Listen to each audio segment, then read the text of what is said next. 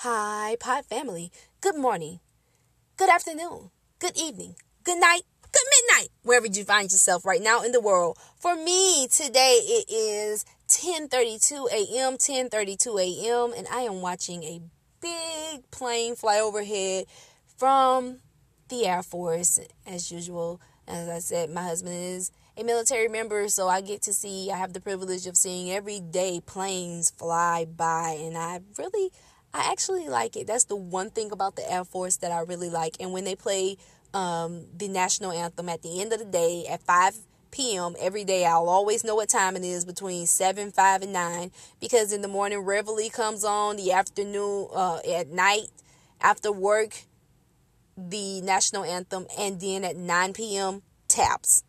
So I'll always know the time. Yeah. So I love that part though, because I don't know, it rings old school patriotism to me or something. I don't know. I really just like seeing the planes, and when the music is going and the planes is happening, I'm like, oh my goodness, that is so awesome. I don't know why. That's just my personality. So today we're going to talk about something that may be offensive to some listeners. So if you have young children, this is not the podcast for them to listen to.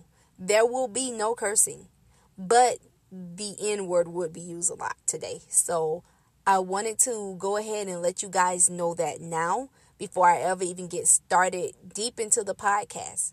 So the topic that I want to have today is you don't have the right, even if you are white, married to a black person. So if you Caucasian, or if you have a light skin, that doesn't give you the right to use the N-word. You don't get to say nigga. And we will talk about that in just a moment. And we're back. So, one day recently, my husband and I were going somewhere. We were late to the gym, actually. We were trying to get there, and we were running just a tad bit late. And on our way, we saw a lady crying. And, she used the F word a couple of times. She banged on the steering wheel. So, I knew she wasn't all right. But, out of courtesy, and my husband and I, we find ourselves helping people a lot. So, I said to the lady, I had my husband wind down the window because he was just going to keep looking forward. He was like, it ain't my problem. I'm going to just look forward. Because I also say that he has a need to help the helpless. That's what I always tell him, because it seems to me that he always gravitates towards helpless acting women, and I know that is a way that women use to get men. Like, they'll act so helpless, like they can't do something, but their intentions all along is to get with the dude. So I always try to put my husband on game, because for real, ladies, men, some of them just don't know. A lot of things that women are taught, men are not taught. And a lot of things that women go through is from experience. And so we can peep game way before men peep game. And they just be dumb enough to just go along with a situation. Like, okay, yeah. And I'm trying to make sure, because I've been with my husband for 10 years now. I'm like, you should have known this. Somebody should have taught you this way back when. But I digress.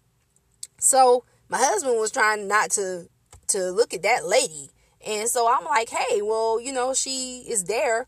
So I'm like, hey, do you need help? What's wrong? Are you okay? She was like, no, I'm not okay.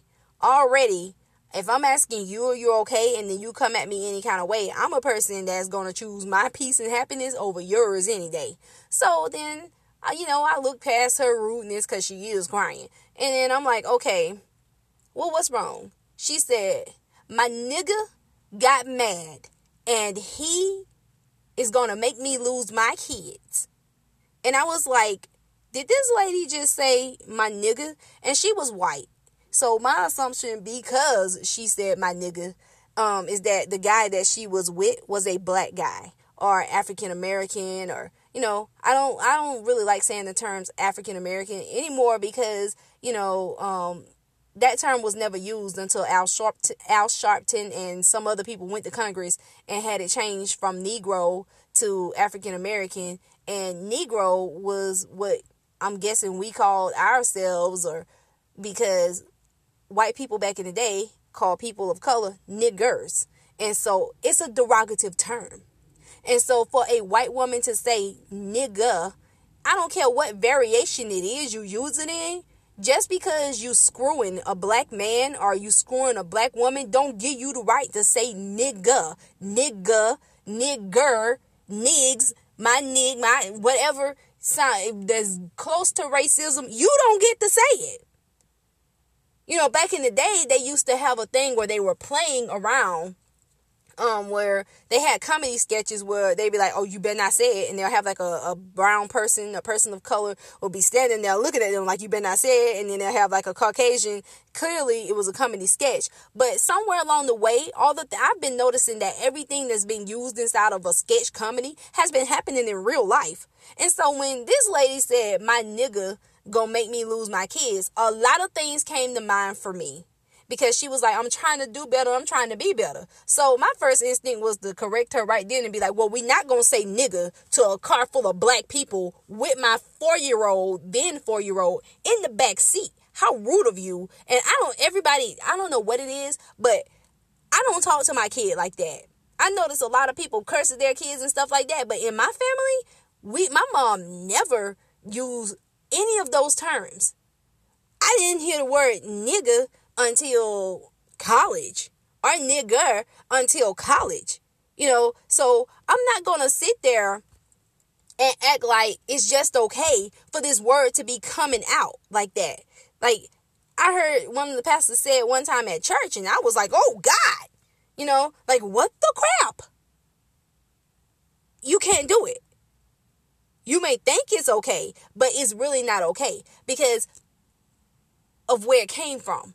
And so people of color start using it as a term of endearment, but I don't want to endear what just happened, a good 60 years ago. It was derogative. A good 60 years ago. So why would I want that to be, if Ruby Bridges is 66, and this is the language they used towards her as a derogative term when she was in school, why would you turn around and then turn it into a term of endearment? I get it. Make fun. Have it be something that we be okay with. But then we still got those, like that woman, who think this is okay for her to just say. So I don't agree with it. You know, I don't call my friends, like I have white friends, like I don't say, you know, that kind of stuff in front of them. I don't play like that. Like, we ain't friends. You call me the N-word. We not friends. I'm punching you in the throat. Like, I don't care. You can be like, oh, you a minister, yada, yada. And in the Bible, there was a man, I think his name was, I don't want to get his man's name right. I think his name was Simon. He had dark skin, and they called him Niger. Niger. Niger. Or Niger. Or whatever that crap is. That's too close to nigger for me. Like, that's way too close to nigger for me. Nigger, niger, nigger. No, we ain't. Nah. No.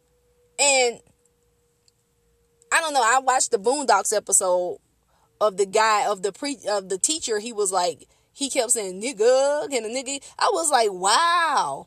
And I like that particular episode because I'm like, this is exactly is what that is. It's not okay. It's very offensive.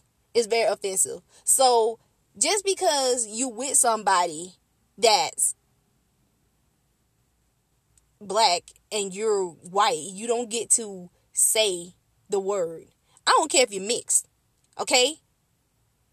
So I don't care. And I don't care. It's not a good thing to say. You don't get a pass. Ain't no freaking I can say the N-word card. We don't have that.